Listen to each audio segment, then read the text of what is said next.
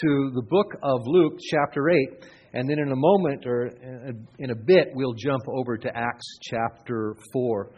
We have been in this series, His Mission. I've truly enjoyed this series. It's been a challenge to me, not simply in just the studying and preparing, but in considering how God has given us a mission. But I want to be honest with you today. Where we're talking about money this morning. And when you talk about money, that makes people nervous. And I'll be honest with you, when we talk about money as a pastor, it makes me nervous too. So we're on equal footing this morning. I don't know.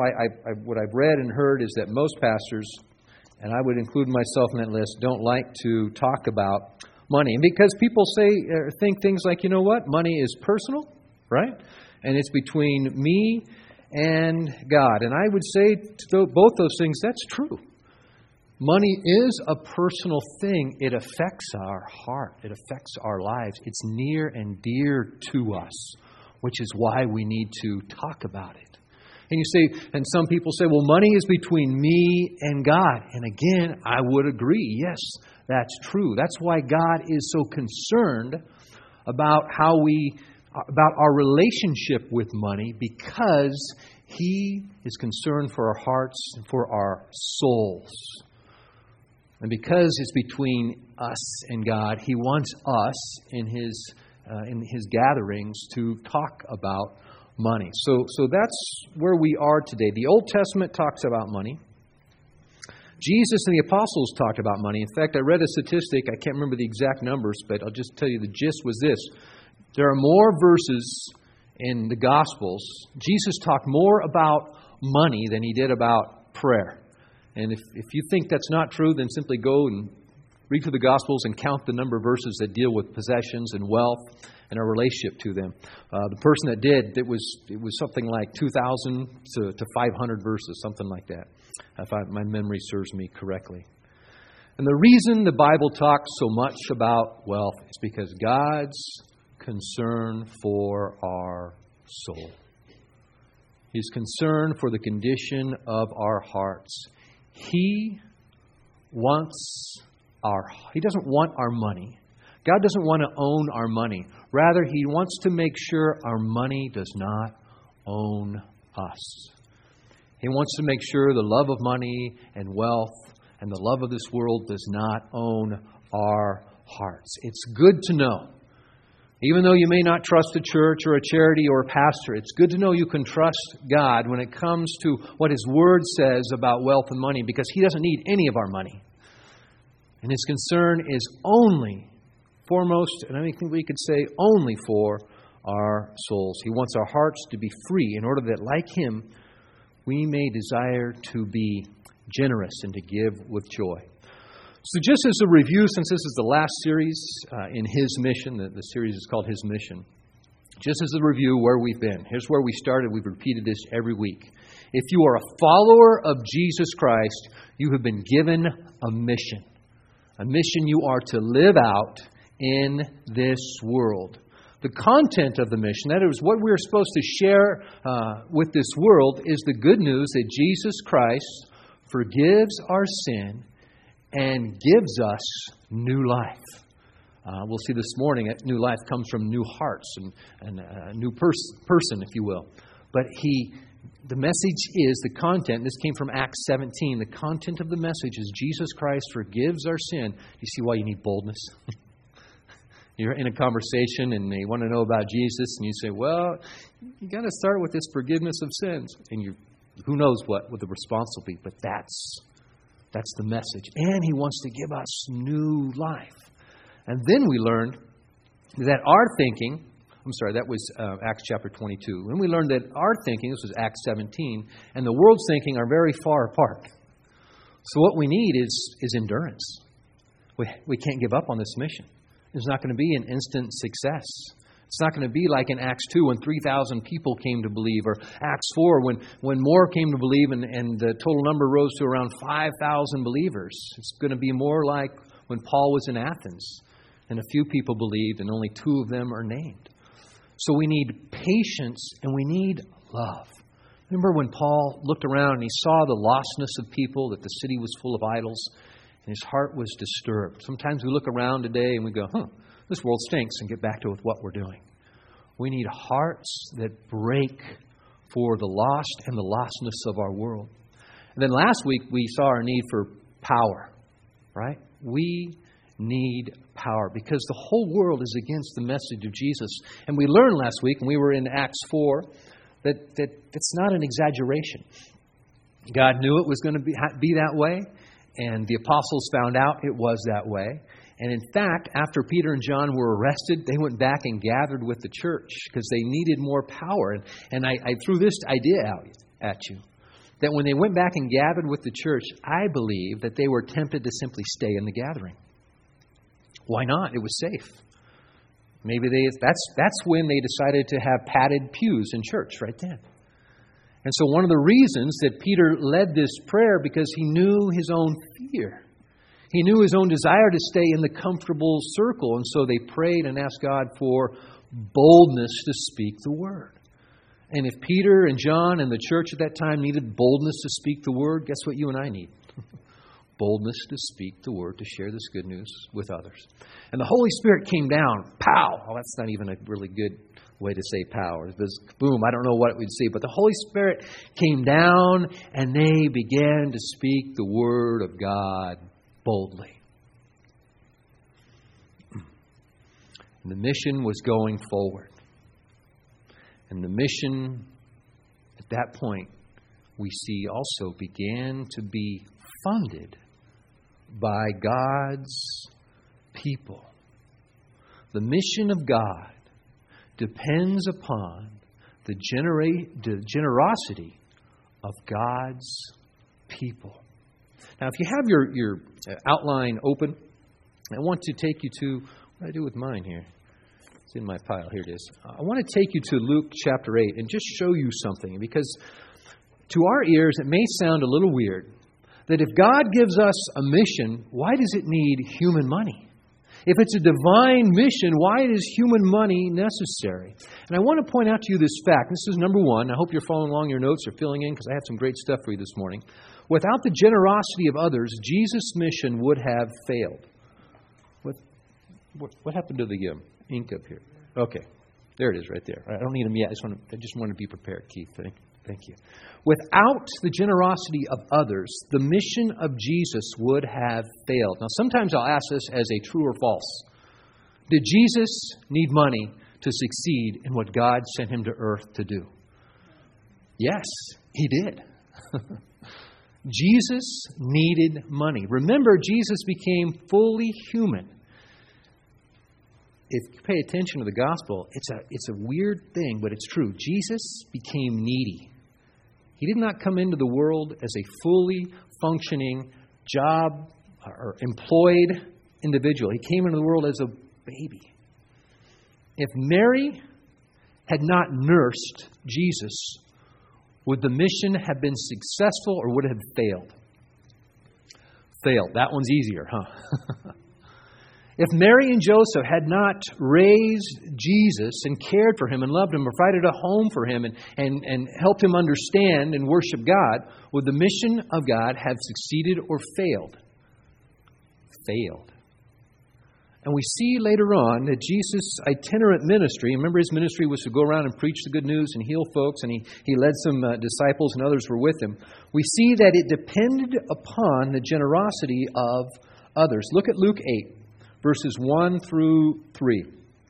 By the way, not only does the Gospel of Luke help us see a good relationship with money, but also helps us see how women were significant, what's the word I'm looking for? Necessary for the mission's success as well.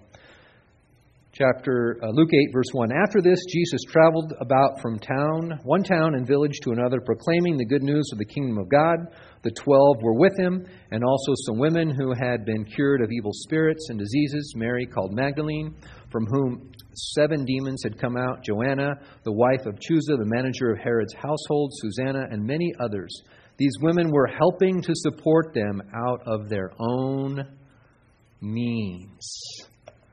think this through. Traveling takes money. If they didn't have the money to travel, Jesus' mission would not have succeeded. The mission of God has been given to human beings, right? You and I. And human beings need food, shelter, clothing, travel expenses. And that's why the mission of God depends on the generosity of His people. God intended it that way. If people had not given to Jesus, He wouldn't have had a boat to sail across the Sea of Galilee. If people had not given to Jesus' ministry, He would not have been able to feed all those who were with Him wherever they went. If people had not given to Jesus' ministry, He wouldn't have had an upper room to meet in. They wouldn't have been able to buy food for the Last Supper. There wouldn't have been a tomb for Him to be resurrected from. The ministry of Jesus and the mission that Jesus has given us depends upon the generosity of His people. The problem with God's plan, are you ready? Is that human beings are not naturally generous. Amen? All right? All right. You may think, well, I'm pretty generous with my money. Here's one. Are you generous with the parking spot that just opened? Or do you jam there to get ahead of the person who could almost beat you? Are you with me? I've told you this before, and one of my things I try to correct in myself is when I'm ready to get in line at the grocery store, I push that cart so fast I may knock people out of the way. Because human beings, and I'm admitting I'm one of those, we're not naturally generous. So, let's read Acts 4. Now turn your Bibles to Luke and Acts. And as you're going to Acts chapter 4, I'll tell you another interesting fact. If it weren't for a generous benefactor, the Gospel of Luke and the book of Acts, which were both written by Luke and were actually one book called Luke Acts, okay? If not for a generous benefactor who paid for it wasn't paper, it was papyrus and the ink. Stuff was very expensive. Who paid Luke's travel expenses so he could go interview Mary and he could travel around with Paul and others. Who paid for the paper to be, or the books to be copied. You couldn't go down to, I don't have Kinko's anymore. You couldn't just go to a photocopier and do this. You had to pay scribes to copy it. And then you had to pay couriers to deliver it. They didn't have a United States Postal Service. If not for a generous benefactor, we would not have the Gospel of Luke or the book of Acts. And actually, that person is named at the beginning of both books. In Luke chapter 1, verse 3, he's named. And in Acts chapter 1, verse 1, Theophilus. He's the one that pays Luke or enables Luke to financially be able to write these books. But we're back to the problem of people are not naturally generous. So read with me this morning. We're in Acts chapter 4, and we're going to read verses 31 through 37. 31 is part of last week's message, and I just wanted to jump back there so we remember what happened. After they prayed, Acts 4:31, after they prayed, the place where they were meeting was shaken, and they were all filled with the Holy Spirit and spoke the word of God boldly. All the believers were one in heart and mind. No one claimed that any of their possessions was their own, but they shared everything they had. With great power, the apostles continued to testify to the resurrection of the Lord Jesus. And God's grace was so powerfully at work in them that there were no needy persons among them. For from time to time, those who owned land or houses sold them, brought the money from the sales, and put it at the apostles' feet. And it was distributed to anyone who had need. Joseph, a Levite from Cyprus, whom the apostles called Barnabas, which means son of encouragement, sold a field he owned and brought the money and put it at the apostles' feet. Gracious Almighty God, we humbly ask that you would add to the reading of your word our understanding of it, so that we might live out what you command. In your precious name we pray, Jesus. Amen. Amen. Okay. We need to talk about what's not happening in this passage. This passage and its cousin or sister passage, which you find in Acts chapter 2, verses 44 and 45, which says they had all things in common, scares us. Are you with me? I don't know if you've ever studied this before or read it before, but we as Christians, oftentimes we get here and we go, well, that's just weird, that's just strange, I'm going to skip over it. Or we're afraid of what it might be telling us and what we might be misunderstanding about it. So I want to give you a list, and you can write this down. It will not appear overhead. I'll use I like this. Well, it's tiny, but I like it. I'll use this whiteboard this morning. I'll be as clear to you as I can. But this is what's not happening in Acts 32 through 37, with holding all things in common. Are you ready?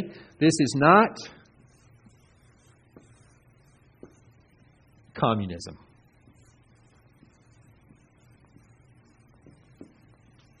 You ever heard someone say that before? Read this and see it's socialism or communism, and God wants us to get rid of all our stuff.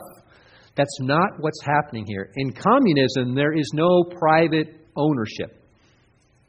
Nobody owns anything. Of course, the state controls all the money. We won't get into that. Here you see in verse 32 and verse 34 and verse 37, there is ownership. They sold properties they owned. They decided that their possessions weren't just going to be for them, but they were going to share with others. So that's not communism. That's something different here. It's not advocating for some type of communal society where everybody throws their possessions in and we share it. Okay? You with me? I like this list. If you decide that it's going too long, you tell me, and we'll let you go with Lisa over there to the Kids Connection. All right? This is not economic equality. Thank you.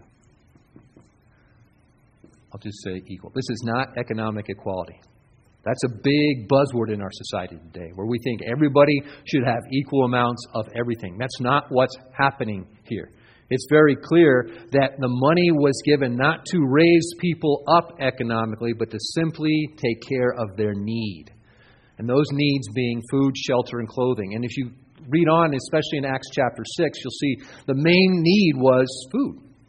People did not have enough food to eat. And so within the Christian community, funds were being raised so that there could be food enough for everyone. You with me? Keep going? Okay. This is not... that's a horrible 3. This is not compelled. This is not compelled giving. My writing is not that bad. The board's just bouncing around here. Nobody is being forced to give. What do I do with my eraser? There it is. No one is being told they have to do it. It's all voluntary. You hear this? But this is important stuff, because when we read these, and you might want to keep these notes or hold on to them, because you'll find yourself in a Bible study or reading through this just personally, and you're going, what is going on here? Is God wanting us to create a whole new economic system? That's not what is happening here. There's no forced giving. People are choosing to give voluntarily. All right, where are we at here? Ooh, I should leave that knot there.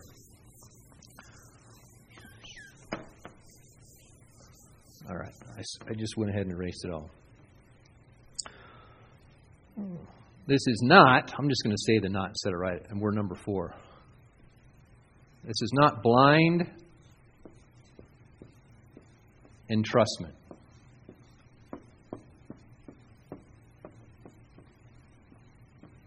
Blind entrustment. In other words, just give to us. Don't ask questions. Your job is to give. Our job is to decide what happens to the money. Because it says here twice, they laid the money at the apostles' feet. That is a sign of a submission and a surrender, a belief that this money that I have is worth giving to, or the mission is worth the money I'm giving. And I am surrendering my funds to the mission of the apostles. But it's not blind giving. Because understand, the Christians practically lived together. They didn't live together, but it was practical. They were meeting, we're told in Acts 2, almost every day. In some cases, every day. We know they met at least twice weekly. They knew what was going on in each other's lives. But they trusted the apostles so much that they laid it at their feet. Plus, they were with the apostles all the time. If one of the apostles took the money and bought himself a brand new chariot, they would have known. You follow? So it's not blind entrustment. There is accountability built into the system. All right. I got two more. Should I keep going? All right. This is not relinquishing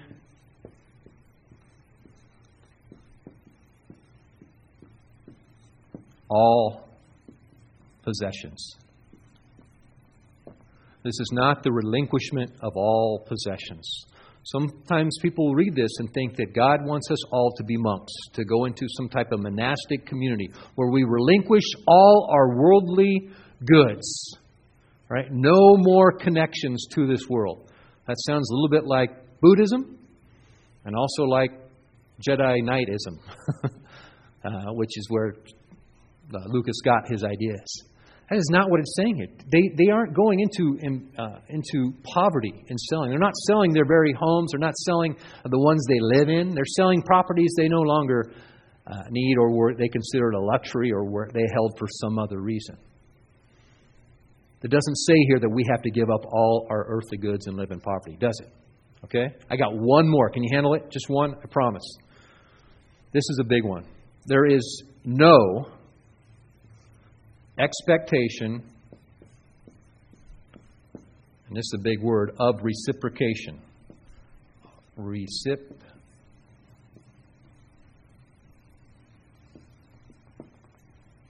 right. No expectation of reciprocation. In other words, they didn't give expecting anything in return from those they were giving to or those they were giving for. We are not good at this, by the way. If you have someone over to your house for a barbecue, you're going, well, when are they going to invite me over to their house for a barbecue? Am I right? Or we did this for them. How come they forgot? I remember her birthday. How come she forgot my birthday? A lot of our gifts are gifts that have attached to them some expectation of reciprocation. And sometimes even our gifts to charity. Well, I'll give to this charity, but I expect the people that receive my funds to change their lives or do something different because I'm giving. That's not expected here. They didn't expect those who were poor to necessarily change their poorness, if you will. They didn't even expect God to bless them financially because they were blessing a mission of God financially. Are you holding on to that? There was no expectation of reciprocation. Okay, that's the end of my list of what's not happening here. So we now have to ask the question, if this isn't happening, if they're not being forced to give, if they're not giving because they think God's going to do something for them, if they're not giving up all their earthly possessions in order to be rid of or disconnect from the earth, then for what possible reason could they decided to be so generous? In other words, this is point 3. What is happening here? And here is the simple answer. Human heart transformation. Human heart transformation. Now, before we go, oh yeah, of course, human heart transformation. We need to realize something. That's impossible. You cannot change the human heart. Every religion in the world claims to be able to do this. They have their methods to change the human heart. But look throughout our world today at all the religions and even all the isms that are out there to change people, and nothing's working. People still don't like each other in our world. Judaism says God can change the human heart through obedience to the law, but it doesn't happen. Islam says it's through obeying the will of Allah, but it doesn't happen. Buddhism says it's through giving up all that you possess, but it doesn't happen. Hinduism says, well, it's by meditating, but it doesn't happen.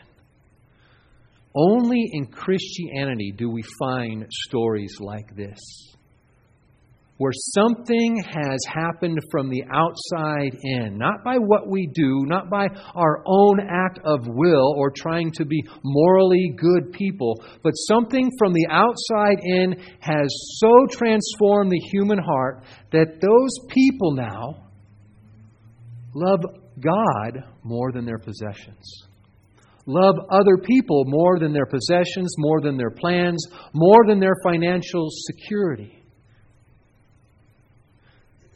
Folks, that's just humanly impossible, and I think it's not exaggerating to say it is mind-blowing.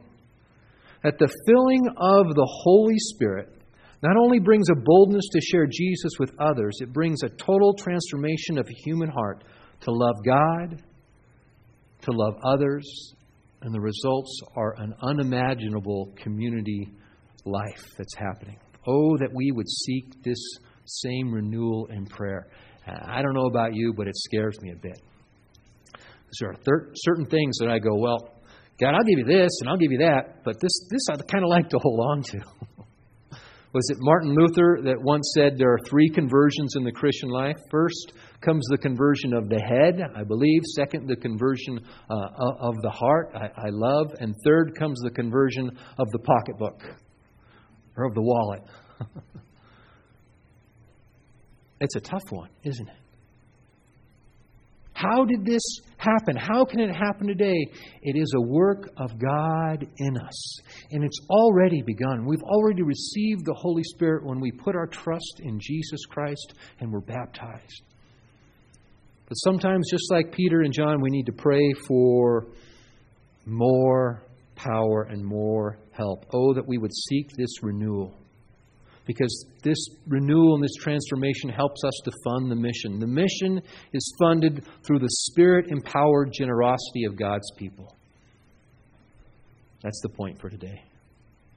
The mission is funded through the Spirit-empowered generosity of God's people. When we're praying, as we're praying in our prayer groups or small groups, as you're praying on your own, would you pray that God's Spirit would fall on us, not only give us boldness, but transform our hearts so that we love God, we love others more than our own financial security, more than even ourselves.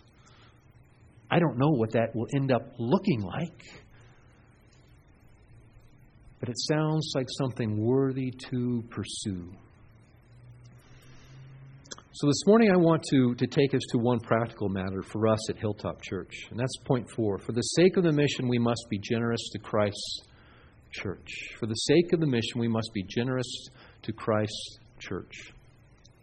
If you're not a member or attender of Hilltop Church this morning, you can check out. You don't have to worry about what I'm saying. But for the rest of us, if you are part of this church and you love this church and you believe in the mission that God has given us to help our neighbors find and follow Jesus Christ, I would humbly and even boldly ask that you would support the mission of our church financially by giving a biblical tithe, by practicing the financial or biblical practice of tithing. That is, giving 10% of what God has given to you. Now, it's not that God wants 10% of your money. Listen, God wants 100% of our hearts. He wants 100% of our money. All the decisions that we make with our pocketbook, our checkbook, or however you do it, your Visa card, God wants to be involved in it all and oversee it all. But when it comes to the church, what we have in the Bible is a guide of a tithe, a 10% of what He has given to us. We call that first fruits. That's what the church asks in order to help us fund the mission. If you tithe, I encourage you this morning to simply be renewed in that commitment. Renew that commitment to continue on in your tithing. If you do not tithe, I want to ask you, maybe challenge you this morning. Would you begin tithing? Would you begin somewhere in the percentage category? You say, I can't do 10%. All right, if you're not sure you can do 10%, start somewhere. Start at 5%, start at 2%, and work your way up as you are able, as you learn the discipline and the practice of tithing. Because that's the way that God has chosen that at least His church, the Church of Jesus Christ, would be funded to do the mission He's given us to do. This is an act of the heart, which means it's not easy. Listen, tithing is not an easy thing. It takes commitment. It takes discipline. It does. I don't want you to think that I'm saying, hey, just start tithing. It means you have to take a serious look at your finances. I want to be completely honest with you. When you tithe to Christ Church, you get no financial blessing in return. 26%, this is a survey just released a month ago, I believe. 26% of Christians believe that when they give financially to God's kingdom, God will bless them financially. Did you know that? Now, actually, it's good that it's only 25% because the other 74 didn't believe that, which is a good thing. But still, or 26% do believe that. So I want to be clear this morning that when we give to the kingdom of God, God doesn't say, oh, good, you gave to me, now I'm going to give back to you financially, or I'm going to take care of this thing in your life, or I'm going to bless this.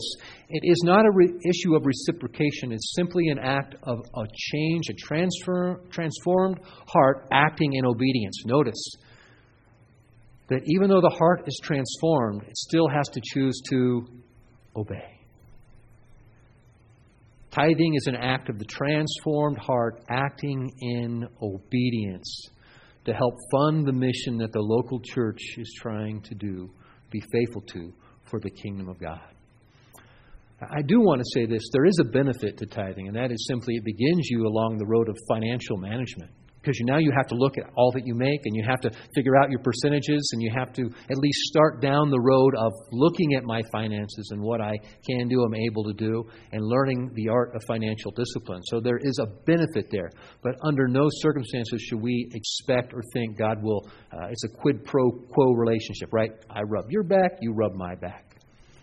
It's simply out of an obedient heart that has been transformed by the power of God. Can you agree with me in that and say amen? So here's how I'd like to close in prayer this morning. As the worship team comes forward, I'm going to move this out of the way so we can see. Would you stand with me? I'm going to pray and then we'll sing. But I'm just going to pray for a renewal of our generosity. I hope that through this series you have become convinced not only that you have a mission, but that we all have a mission. And this mission is important, and we need to get on it and keep pushing for it. And now we learn that the mission requires money. That's the way God designed it. It requires the generosity of His people. So I'm going to pray that God would encourage us to keep praying for renewal, and that He would renew our hearts. And I hope, too, you will pray that we would be generous towards Hilltop Church so that we can fund the mission God has given to us and make that part of your daily or weekly prayers as well. Gracious, almighty God in heaven, we thank you, dear God, even though it does not seem wise to us, but you are much wiser and you know what you are doing. We thank you that you entrusted this mission to your people. And now we understand a little bit more why. Especially after the last 2 weeks.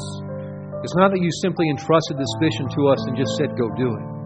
But you have given us your Holy Spirit, who through faith in Jesus Christ resides in us today to transform our lives, to enable us to love you with all our heart, mind, strength, and soul, and to love our neighbor as ourselves. Those commands are not possible to obey without the empowerment of your Holy Spirit, without you filling us first with divine love so that we can love you and we can love others. And part of our love for others, dear God, includes the loving of those who are lost in this world, the loving of souls, and therefore loving your mission to go, to share the good news of forgiveness and new life in Jesus Christ. And Lord, you've given us this church, Hilltop Church. We thank you for it. And I want to pray now that you would renew our hearts of generosity, to surrender all of our finances to you and to your will. Lord, that we would even ask questions like, should I spend this or buy this thing or do that? What would Jesus do? Or is it wise? And allow all of our accounts, our savings accounts, retirement accounts, checking accounts to be under your lordship.